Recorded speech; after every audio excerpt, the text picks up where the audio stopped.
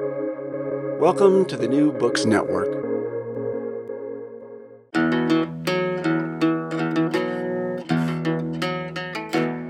Hello and welcome to Tricycle Talks. I'm James Shaheen, Editor-in-Chief of Tricycle the Buddhist Review. When Anne Klein first read that everyone, including her, was already a Buddha, she was so shocked that she put down the book she was reading. Now, as a Dzogchen teacher, she continues to grapple with the relationship between our Buddhahood and our humanity. In her new book, Being Human and a Buddha Too, Longchenpa's Sevenfold Mind Training for a Sunlit Sky, she takes up the question of what it actually means for each of us to be a Buddha, as well as what happens to our humanity when we seek awakening. In today's episode of Tricycle Talks, I sit down with Anne to discuss how she has come to understand Buddhahood, the difference between wholeness and perfection, and why she believes that we are all backlit by completeness.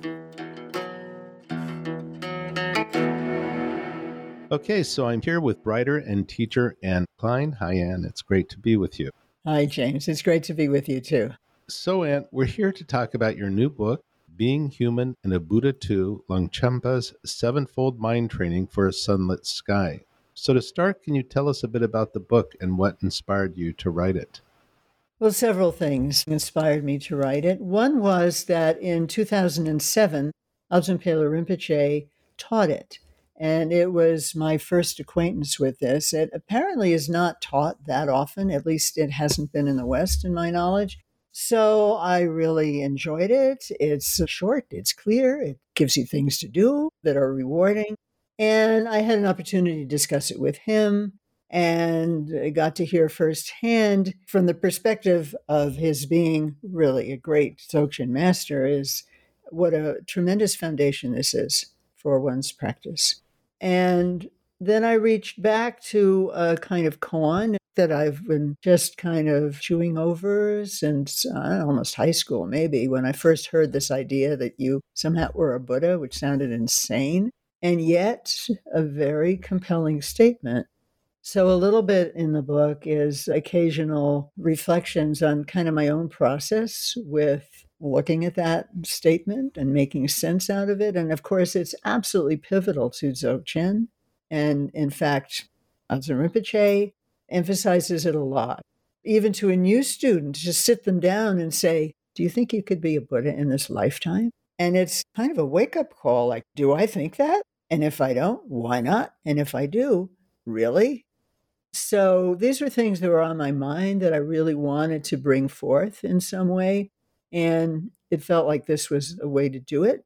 And also, the theme of wholeness is something I've been reflecting on a good bit. I wrote a short story called A Vow of Wholeness, which for me really was, a vow to really try to explore the wholeness that the traditions tell us is there.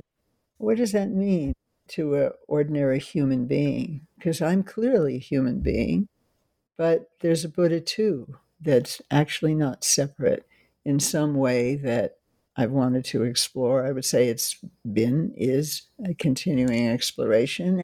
So for me, this book was a way to pull these things together and also to launch the House of Adzom series.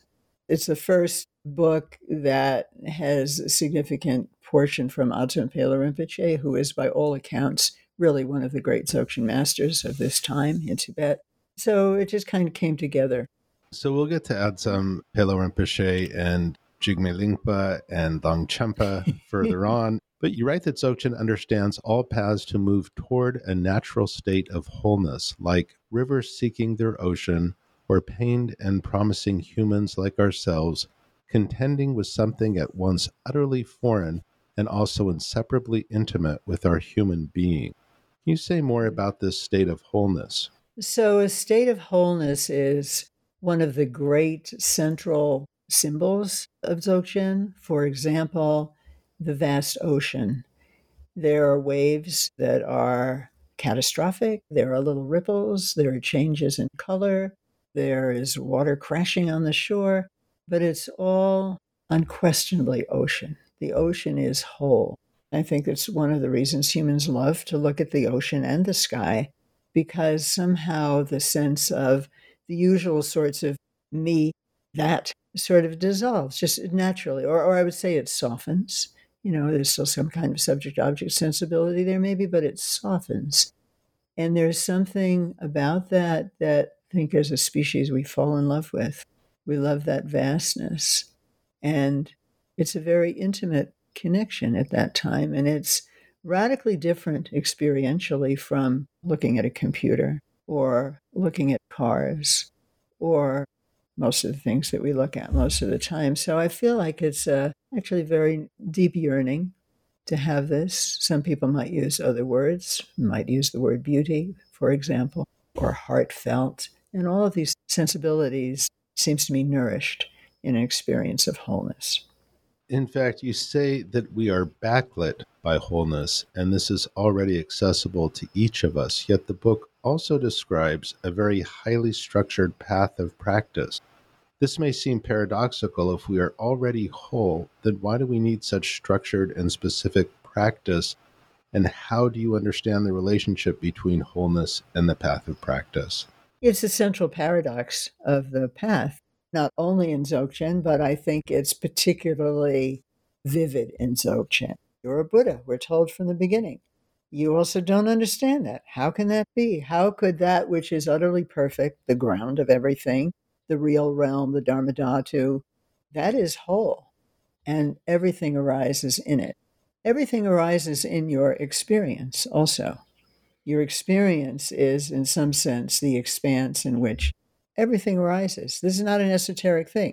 You're happy, you're sad, but it's all part of the domain of your experience. Or if you look at something, anything, this computer, my thermos, can you separate your knowing consciousness, the knower, from the thing you're looking at? I don't think so. You're shaking your head.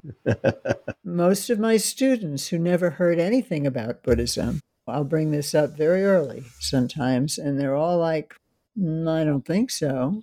And that's an extremely important recognition because that's where wholeness lies. And perhaps one of the reasons we love to look at the sky, the ocean, mountains, is that we get a sense of unfrittered, unelaborated, as they say. I like to say free of frills. Mm-hmm. The moment can be a portal to the wholeness that's there. So those are some of the ways that I think of it. So really, to come into wholeness is greatly advance that process by looking at the mind in very particular ways. The mind can do anything. It is of infinite variety. And that's kind of important to see. This kind of wholeness is the ultimate creative space. Everything arises in it, never leaves it. So practices like we have in the 7 mind trainings, for example, will call on us to actually think about certain things, like impermanence. That helps. It helps open our radar to flux and change and lightens up a little bit our projection on things and desire for things, especially me, mine, to be permanent, feel that they are permanent. And then it takes us through various kinds of permutations using vivid imagery, using the imagination, allowing things to arise in fullness of color and drama and emotion, and then dissolve. And it's seeing that kind of process over and over and over again in daily practice that really opens up to the wholeness, the ground that is actually always there and never shaken, and nothing ever happens to it. But a lot of stuff happens in some sense, and we can't ignore that. Maybe that's the important thing to say. Life is not just looking at the sky. The sky has clouds, the ocean has waves. Wholeness without arisings in it wouldn't be wholeness. It would be some kind of exclusive zone. So it's partly to really reckon with that experientially. One of the ways I looked at it was you have this wonderful description of yourself as a young woman, and you serendipitously stumble into that state of wholeness or connection with it. And the way I look at it is, yes, I think most people have an experience like that. And then we wonder, how does one cultivate a state of mind in which that is more likely to happen, in which that connection can be strengthened so we can come back to it more easily. Even as children, sometimes we dip into that state. We don't know what it is. But I understood the practice as recognize that and connect with that. Yet, you say that wholeness and connection are central to our existence, but we rarely live as if they are. Can you say more about what you call our unwieldy sense of separateness? How does this separateness cause our suffering, and why is it so easy to get stuck there? In other words, not find our way back or not even recognize that we're already whole. Very simple question, of course. Of course. So this separateness operates on many levels. Just the sense of, hey, look over there. The birds are over there. Right away, there's a there, and once there's a there, there's a here. So the dualism, the sense of separateness, the sense of two-ness gets more and more reinforced. There's a you and a me. Already the stage is set. There's separateness. Of course, sometimes there's connection also. And one of the reasons I think that connection of many kinds is such a blessing is because it does soften our terrible sense of aloneness. So we don't want to be alone. We don't really want to be separate in a way that makes us feel a stranger in the world in one sense or another, which happens a lot. It's the cause of the greatest divisions in our society as these separations grow more powerful and tremendous suffering just because somebody looks a little different or thinks a little different. And suddenly they're your enemy and you have to spend your whole life fighting them. Even more than that, in a way, what I'm thinking of is the separateness from one's own experience, just on a very simple level. Most of us, most of the time, don't really know how we feel and what we feel. We're in our heads a lot. And being in the head keeps us active and lively, but, without being also in the body, you really don't know what you feel. Don't feel things in your head. You know things in your head. And one of the things that I've discovered, to my great surprise, but now I think it's very common, is how frequently one confuses thinking with feeling. And that comes up a lot. Some people honestly don't know the difference. So you'll say, how does that feel to you? And they'll say, well, it's a nice day. They'll describe some kind of a describable thing, but it doesn't tell you or them anything about how one feels. So part of practice, it seems to me, is to really get in touch with what one is feeling. So mindfulness practice does that. Practices where you feel you are encountering a special being, which is very common in Mahayana, especially Tibetan style practices. Traditional practices of cultivating equanimity, for example. Oh, I'm equanimous. Most people will say, watch yourself through the day. Or even the classic example of bringing to mind someone you really like. Notice what that feels like. Not get caught up in why you like them and so on, the story, but how does it feel? Is your body more or less relaxed? Is your breathing more or less maybe deep? Or whatever it might be. Then think of somebody you really don't like. How does that feel?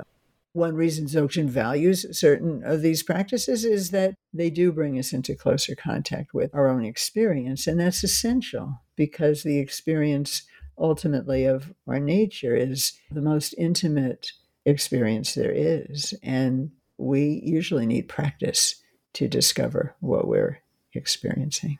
Talking in part about relationships, how we relate to ourselves and to others. And at the same time, you say, while there's this completeness, this wholeness, it's not the same as sameness. It doesn't erase difference. So how does Dzogchen honor and celebrate the vast diversity and variety of human experience while also acknowledging completeness, wholeness? Because you always hear people say something that has now become cliche, we are all one and so forth. Yeah. And yet there's this infinite variety, not only to the many selves that we are, but the many other things, the many other phenomena. You mentioned the clouds in the sky, the waves in the ocean, they're there. And that's where the tension often arises. Yeah, and we think the difference then is the last word, and it blinds us to the wholeness.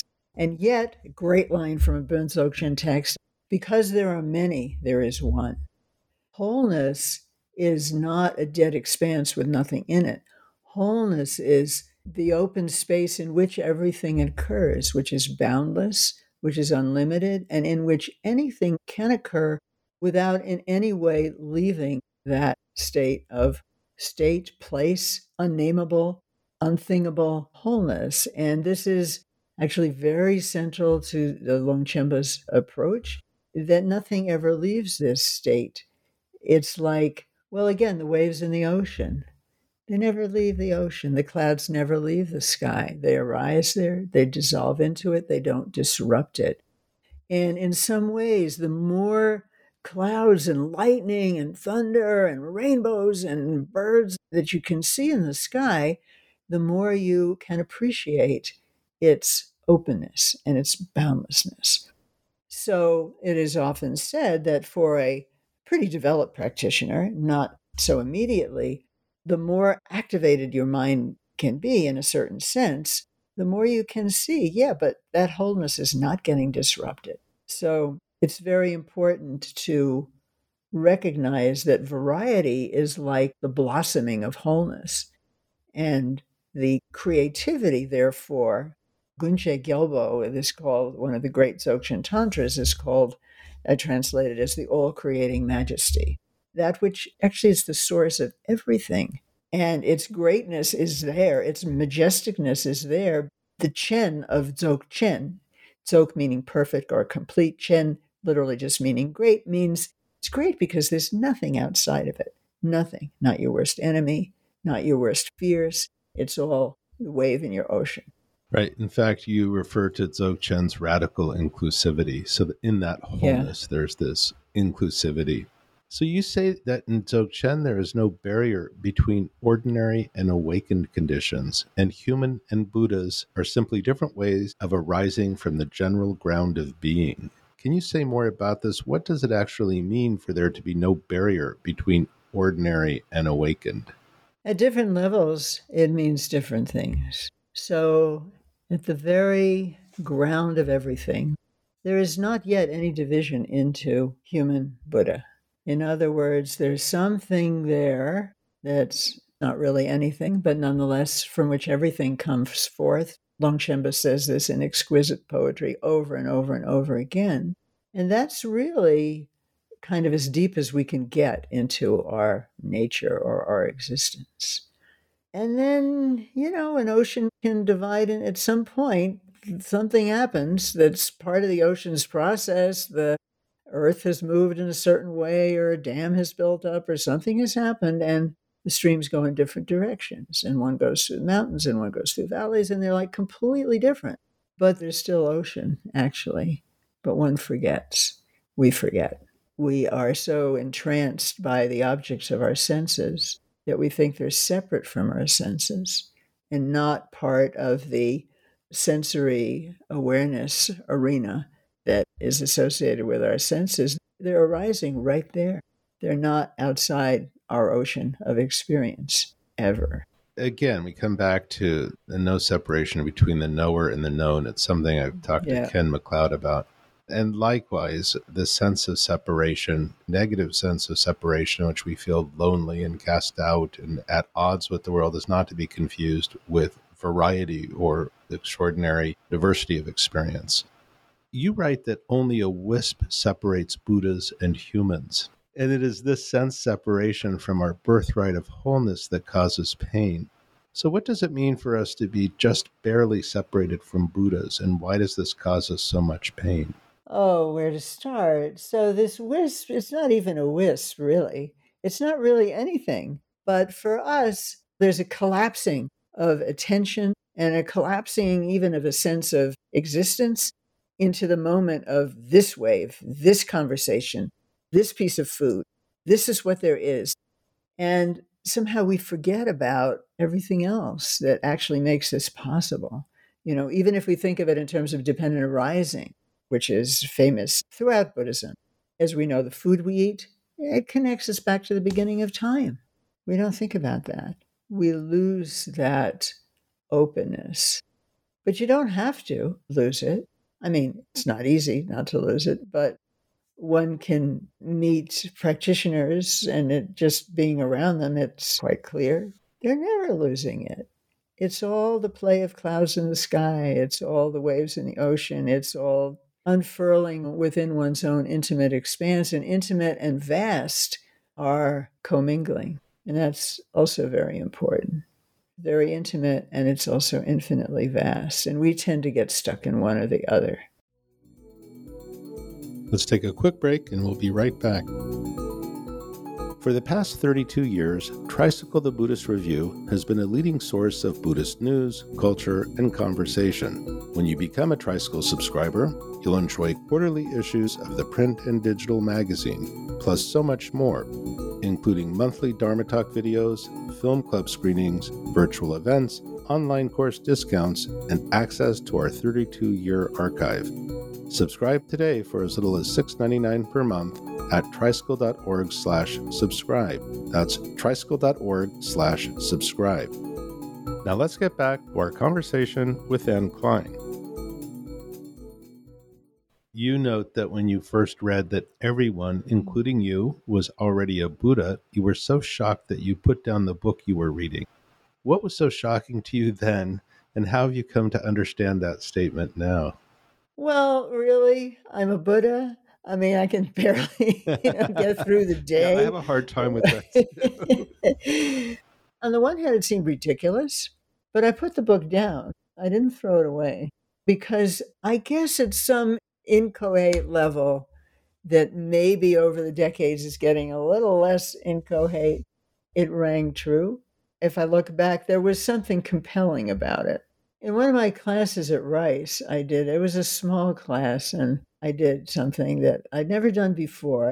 We had been doing exercise together, various kinds, and I asked them to sit in pairs and say, one person to the other, "You're perfect." And right away, one student said, "I can't possibly say that to anyone, and I don't want them to say it to me because I know that's not true." And she had her religious faith had taught her that, and she was just not going there. I said, "Okay, you don't have to believe it's true. What you're really just doing is giving this person an opportunity to feel whatever it is that they feel." So then afterwards, I asked them, "Well, what happened?" And the two things that I remember, one, this is a Rice class, so undergraduates. And the student said, "How can I be perfect? I didn't turn my last paper in on time." And how to explain that that's not the dimension. Making mistakes is not a violation of the kind of completeness or perfection that's being talked about here. And I think that's hard to communicate.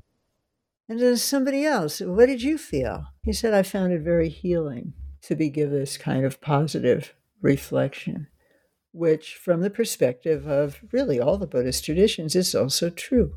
I think it's very challenging to consider how close, whatever you want to call it, Buddhahood, wholeness, pure awareness, awakening might be. And I think it's hard for at least two reasons. One is that it's very, very poignant to feel this is so close, and yet I can't get it. It's just hard to believe. Yeah, one of the things that I found helpful is that often I see Dzogchen translated as the great perfection, and to say completeness is easier for me. If someone says, "Are you perfect?" I feel the same discomfort. If someone says, "Are you complete?" I think, well, how could I not be? I mean, complete is Exactly. much easier for me to Exactly. understand. So a central question you raise is what actually happens to our humanity when we seek awakening. In particular, do we lose or amplify our humanness in the process? How do you understand our humanness and how it changes in the process of recognizing our Buddha? I would say it becomes fuller and even more human. I'm remembering Barbara Walters, a long, long time ago, she interviewed the Dalai Lama, and she said something like, "I think he's the most human person I've ever met." And when I think of my teachers, for example, they're totally human. Why? Because they're not defended against you. you know, Mm-hmm. they will look at you with complete acceptance in a certain way, which doesn't mean that everything you're doing is right in some other sense. You come into their presence and they're all there for you. They will laugh with you. They will cry with you. They will hear you. They will be sensitive. They're just interacting in a completely intimate way. You're not a stranger. And that's optimally human. I think the Sufis talk about being a real human being. Mm-hmm. And I think this is the kind of thing that is meant. I'm trying to remember, I think maybe it was in the Brothers Karamazov where the saint is expected to remain preserved when he dies, but in fact he stinks to high heaven. And in that, we're supposed to say he was intensely human, in other words, which was a really wonderful thing to read. But you ask, are we humans practicing to be Buddhas? Are we Buddhas masquerading as humans? Yeah, it's actually the latter. And to come to see that in one's own experience from any angle a little bit, just very helpful. It's just, okay, it's okay. I mean, it's terrible, but there is some okayness right there in everything. That's hard. It's hard to remain in touch with that, short of full awakening. Anyway, I feel thinking about it this way and that way that it is really true. And therefore, it's worth sitting and sitting and sitting through whatever you have to sit through, living through whatever you have to live through, with that in mind, that actually anything could finally open that wisp and dissolve it. One way this plays out is the relationship between what Dzogchen calls the ordinary mind and the wisdom mind. So first, what is the ordinary mind? The mind that laughs and cries and sees things as over there. It's pretty much everything of our ordinary mind, reactive, habitually programmed. Maybe the clouds and the waves that don't know they're part of the ocean or the sky. Probably. Yeah, good. So in Dzogchen teachings, it said that if we can't relax, then we will always be in ordinary thought. So this may seem paradoxical given the rigor of some of the practices associated with the mind trainings. So what role does relaxation play in awakening and helping us to access the wisdom mind? Because relaxing is no mean feat. Indeed, relaxing plays a huge role. And we see that in what I'm calling the pith practices of Jigme Lingpa. All these different words for relaxing, being at ease, being settled, not being pulled or tethered in any direction. It's extremely important. And anticipating sometimes when we do really, really, really vigorous exercise, you go skiing for the whole day and then you're in a hot tub. And there's a way in which finally we're just finished. We just can't do anymore. And there's a relaxation. So maybe that addresses a little bit the seeming paradox. Thought is actually effort.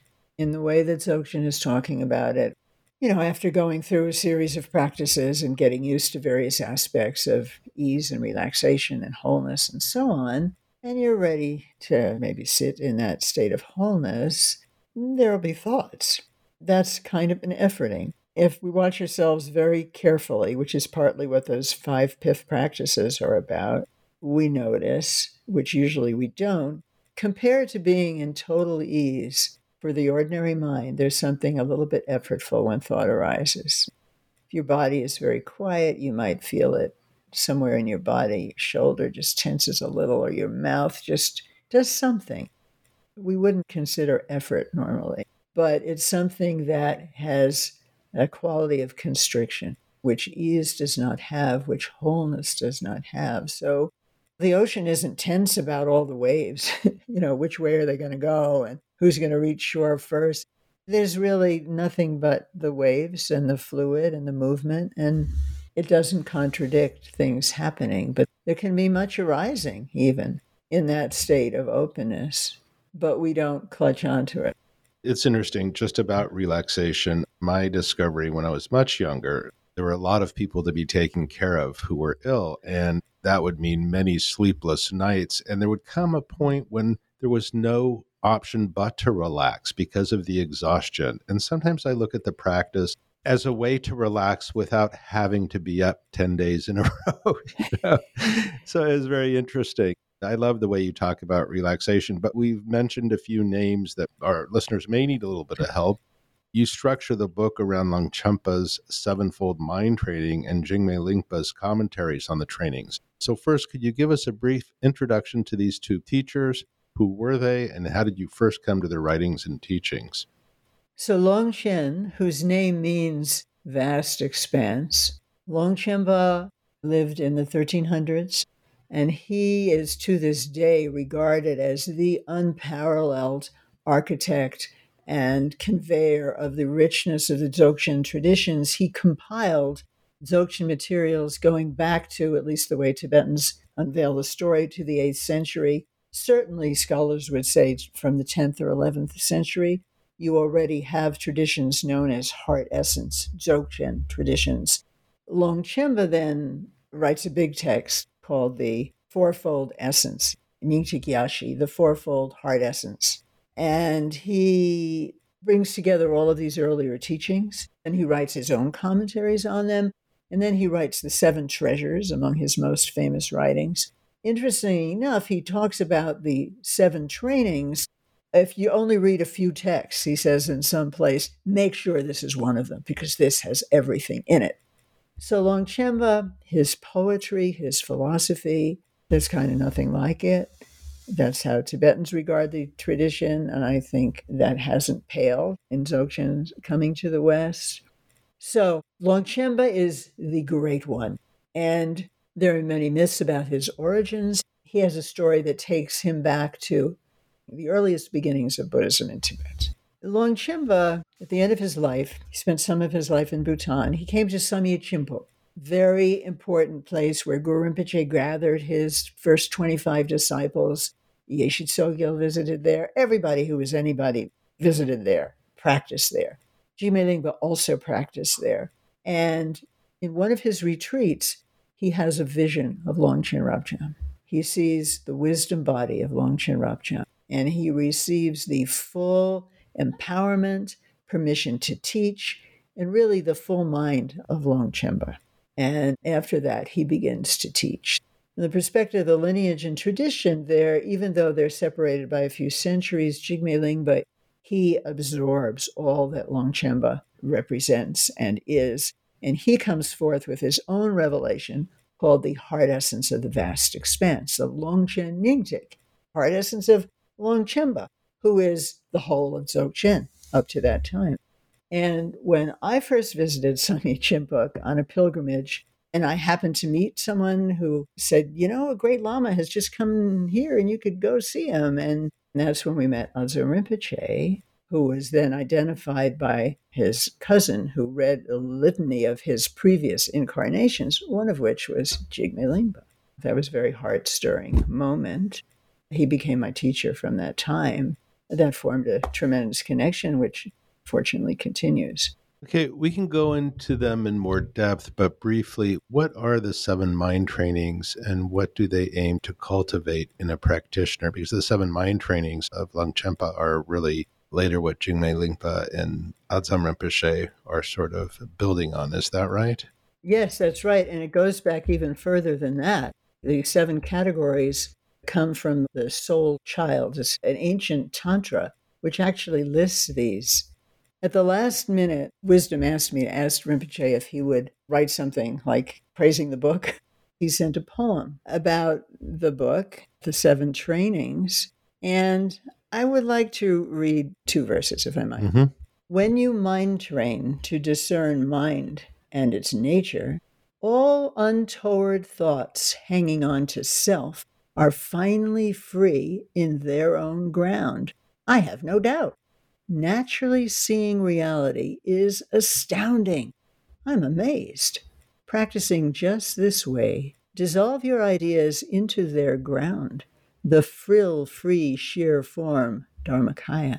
Let the uncontrived, incalculable way things are, wholly free of contrivance, be a rich, serene stillness. So I would say that describes what they do. And these 7 trainings, they begin with training in impermanence. So one of the things that happens that's unusual, mind training is a very important genre from India. And this mind training is therefore part of that genre, and yet it has some unusual features, especially in the way that Jigme Lingpa unfolds it.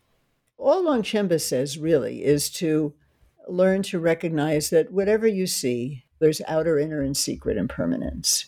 There's changes in weather, changes in leaves. The flux of your thoughts is a kind of subtle impermanence. Jigme Lingpa creates these vignettes, especially in the first 3. And to my knowledge, and I've asked around other people who've read more widely in Longzhong mind training than I have, This is unusual. He creates a vignette where you imagine that you find yourself somewhere, you have no idea where you are, you have no idea how you got there, you're alone, the wind is blowing, it's kind of horrific. It's existential aloneness writ large. And these people come by and they say, hey, we're going to go look for a jewel. You want to come with us? And he says, yeah, okay. And they go. And of course, it's a harrowing journey. And the waves of this ocean, which represents samsara, are frightful. And finally, they're just a little rickety boat. The oars break. He's terrified. Oh my God, I'm going to die. I'm never going to see my family again. This horrific fear. The boat breaks. He's really on the edge of death. And just at that moment, Guru Rinpoche, who of course is the constellation, when I talk about this in general, I just imagine an orb of light. And Guru Rinpoche says, you've really been a fool. You thought that life was about getting some kind of jewel, something you would call a jewel. You've risked your life for nothing, and you've never thought of impermanence. And here you are, you're on the cusp of death, and you are just desperate. And then somehow something cracks, and light comes forth from Guru Rinpoche. You melt into light. Your mind becomes one with Rinpoche. You have realized your completeness, your wholeness, just like that. And you're free. You're free from samsara. So this kind of vignette is, to my knowledge, not part of mind training. One of the things that, if we look at it closely, as I describe, it really takes you through all 9 vehicles, from the beginning of the path to the end. Nyingma, the ancient ones, famously divide the entire corpus of the teaching into 9 vehicles, but we can reduce that to Sutra, Tantra, and Dzogchen. The worry and thinking about impermanence is Sutra. The encounter with a deity and melting into a deity is Tantra, very simple creation completion phases, dissolving into space. Then Jigme Lingpa says, now let all of this go. You've been through all that, and give up all thoughts of the past, present, and future. Relax, be open, and just be aware of movement and stillness. And that potentially, over time, really opens to Dzogchen's understanding. There's movement and there's stillness. Maybe they aren't contradictions. Maybe they don't disrupt a wholeness of which they are, of course, a part, and yet there is movement and stillness and wholeness remains. It's all there. And I think it's Jigme Lingpa who says to move through all 9 vehicles in one sitting, that's a great practitioner, which I think is another way of saying, hey, Buddhahood's not so far away. Right. And I think in Zen also they have statements like that. You've just told a story, and you have talked in the book about imagination, and many of the trainings rely on imaginative practices. And as you write, is it possible to attain something we have not imagined? So can you say something about the role of imagination in these practices? How do the mind trainings ask us to imagine possibilities beyond our habitual range of experience? Well, they do ask us to do that. And the very fact that you can somehow imagine it maybe shows the infinite scope of the mind. Imagining isn't the same as being it. There's a movement. We call it a movement from seeing to being. Imagination can expand the horizon that we live in. Imagination is a natural human expression of creativity. The little children imagine. We imagine all the time. We imagine in ways we don't know that we're imagining. We imagine that we're real. We imagine that we're permanent. But that is not what is meant here. It's important to distinguish between daydreaming and what we could think of as a trained imagination. I'm training myself to think about impermanence. I'm training myself to feel that, hey, this isn't flesh, this is light. Now that may be easy, or it may take time, or it may be both. It may be easy and it may get even more powerful over time. We have mind, we have imagination, and meditation is a full being process. It's not just in the head, although it may stay there for a long time, but it's really not. It's a full body process. A lot of imagination has to do with reimagining, re-experiencing one's body, to imagine it as light. I mean, there are many practices where Buddhas melt into you and you melt into Buddhas and then into space and over again. And I think this is a way of helping one to imagine and feel into this no boundaryness between being ordinary and being human. They flow into each other.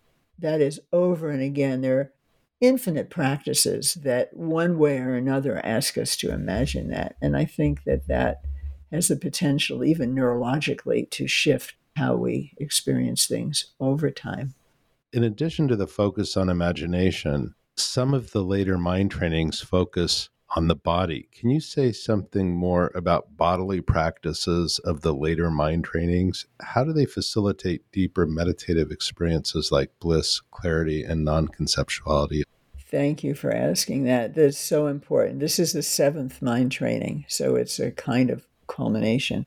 And really, it is a tantric practice. It is the basis of what are called the channel and wind practices, Dzalung practice, really part of the very esoteric corpus of Tibetan practice. How do they help us? They help us go deeper into the body. An ordinary mind, I would say, lives more or less on the surface of the body. This practice invites us to go right into the center, to the heart center, to the central channel, which is the most sacred, secret sanctum of the body. It is said to be suffused with wisdom, only wisdom. Now, Longchenpa says wisdom actually permeates the entire body. That means our body is a resource for accessing wisdom because the wisdom is there. It's most accessible through the heart. And the heart is the center of the vertical rise of the central channel, which in ordinary life, I mean, nobody ever told me to pay attention to my central channel. We do think about the spine and sitting straight, which in a way is very much related. I would just say it's a way to get more deeply into the body, which will yield more subtle types of experience. I can feel my hand moving, but to go deep inside, maybe whatever movement might be there is stiller, or maybe there's space there. And we find places to rest in the body. So as in Zen calls the Dantian, the Tibetans call the Do, that's also Duve Do, where the 3 main channels meet actually deep in the navel. So this is part of tantric physiology. Longchenpa talks about it. And it's really the deepest place to settle in the body. So when we're learning to relax, we settle into the deep belly. And that also primes us to be more quiet than usual. And that quiet allows more clarity, which allows finally to rest in a state. There's bliss, as you mentioned, there's clarity. Bliss is naturally part of our physiology, and it's understood to just naturally emerge when the conditions are right. And posture is one way the conditions are right, and that's why posture is very important in all of the traditions. Sitting straight at the very least, because that allows a flow of energies through the body, and ultimately mind is always moving through energy. So the way the energy moves in the body is very much affects the mind. When the energy is more subtle, the mind is more subtle.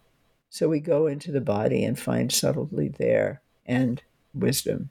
You mentioned non-conceptuality, and in that embodiment, that very deep embodiment, it seems to be where knower and known disappear. Exactly. It seemed to be what you were describing. Exactly. It's so important. The more esoteric you get in the Buddhist tradition, the more important the body becomes. These practices that are intimated here in the 7th training are really a portal, and maybe more than a portal, to the kinds of practices that certain Tibetan practitioners will develop enormous expertise in over years, and really, they just move differently. I was really interested in the question of agency and surrender as opposed to submission. And it is interesting that we've talked a few times about serendipitously dropping into a state. It can happen to anyone. And then, of course, there's the surrender to these trainings in order to deepen and cultivate our inclination toward that state.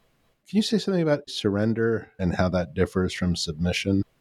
Maybe the surrender is what allows the tremendous flow, which makes agency really creative, expressive of our fullness of our state, whereas submission is a state of constriction. You're submitting to someone else. Surrender is like letting go of everything that obscures authentic agency. And that serendipitous falling into a state is really important. And very poignant is that I do believe people fall into it all the time. Also, perhaps in H.J. Alamos talks about this, for example, in psychotherapy, one might. But the therapist, a Western trained therapist, won't know to point that out. And if somebody, it's usually so fleeting and makes so little sense in the context in which you are occupying your life at that time, you don't get paid more for having such an experience. It doesn't go on your CV. It has, in a sense, it has no meaning in public life until someone who really has it emerges and you realize this is the most meaningful thing.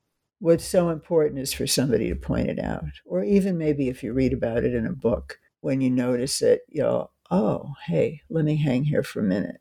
Hanging there for a minute, literally, is very significant. Usually we just bounce off this and say, oh, that was weird. But just stay there a little bit, because that will imprint it for you. And then it will be something of a resource. It's a really important point. Sometimes we find ourselves, without even realizing it, so willfully trying to make something happen. And we're so utterly defeated that surrender comes as a very sweet experience. I lost, and I can relax. Yeah, right. I get to relax now. Okay, well, Anne, it's been a pleasure. For our listeners, please be sure to pick up a copy of Being Human and a Buddha 2, available now. Thank you again, Anne. This is really wonderful to talk to you as always. Thank you, too. I appreciate it a lot. Be well. Hope for another time. You've been listening to Tricycle Talks with Anne Klein. We'd love to hear your thoughts about the podcast, so write us at feedback@tricycle.org to let us know what you think. If you enjoyed this episode, please consider leaving a review on Apple Podcasts. To keep up with the show, you can follow Tricycle Talks wherever you listen to podcasts. Tricycle Talks is produced by As It Should Be Productions and Sarah Fleming. I'm James Shaheen, Editor-in-Chief of Tricycle the Buddhist Review. Thanks for listening.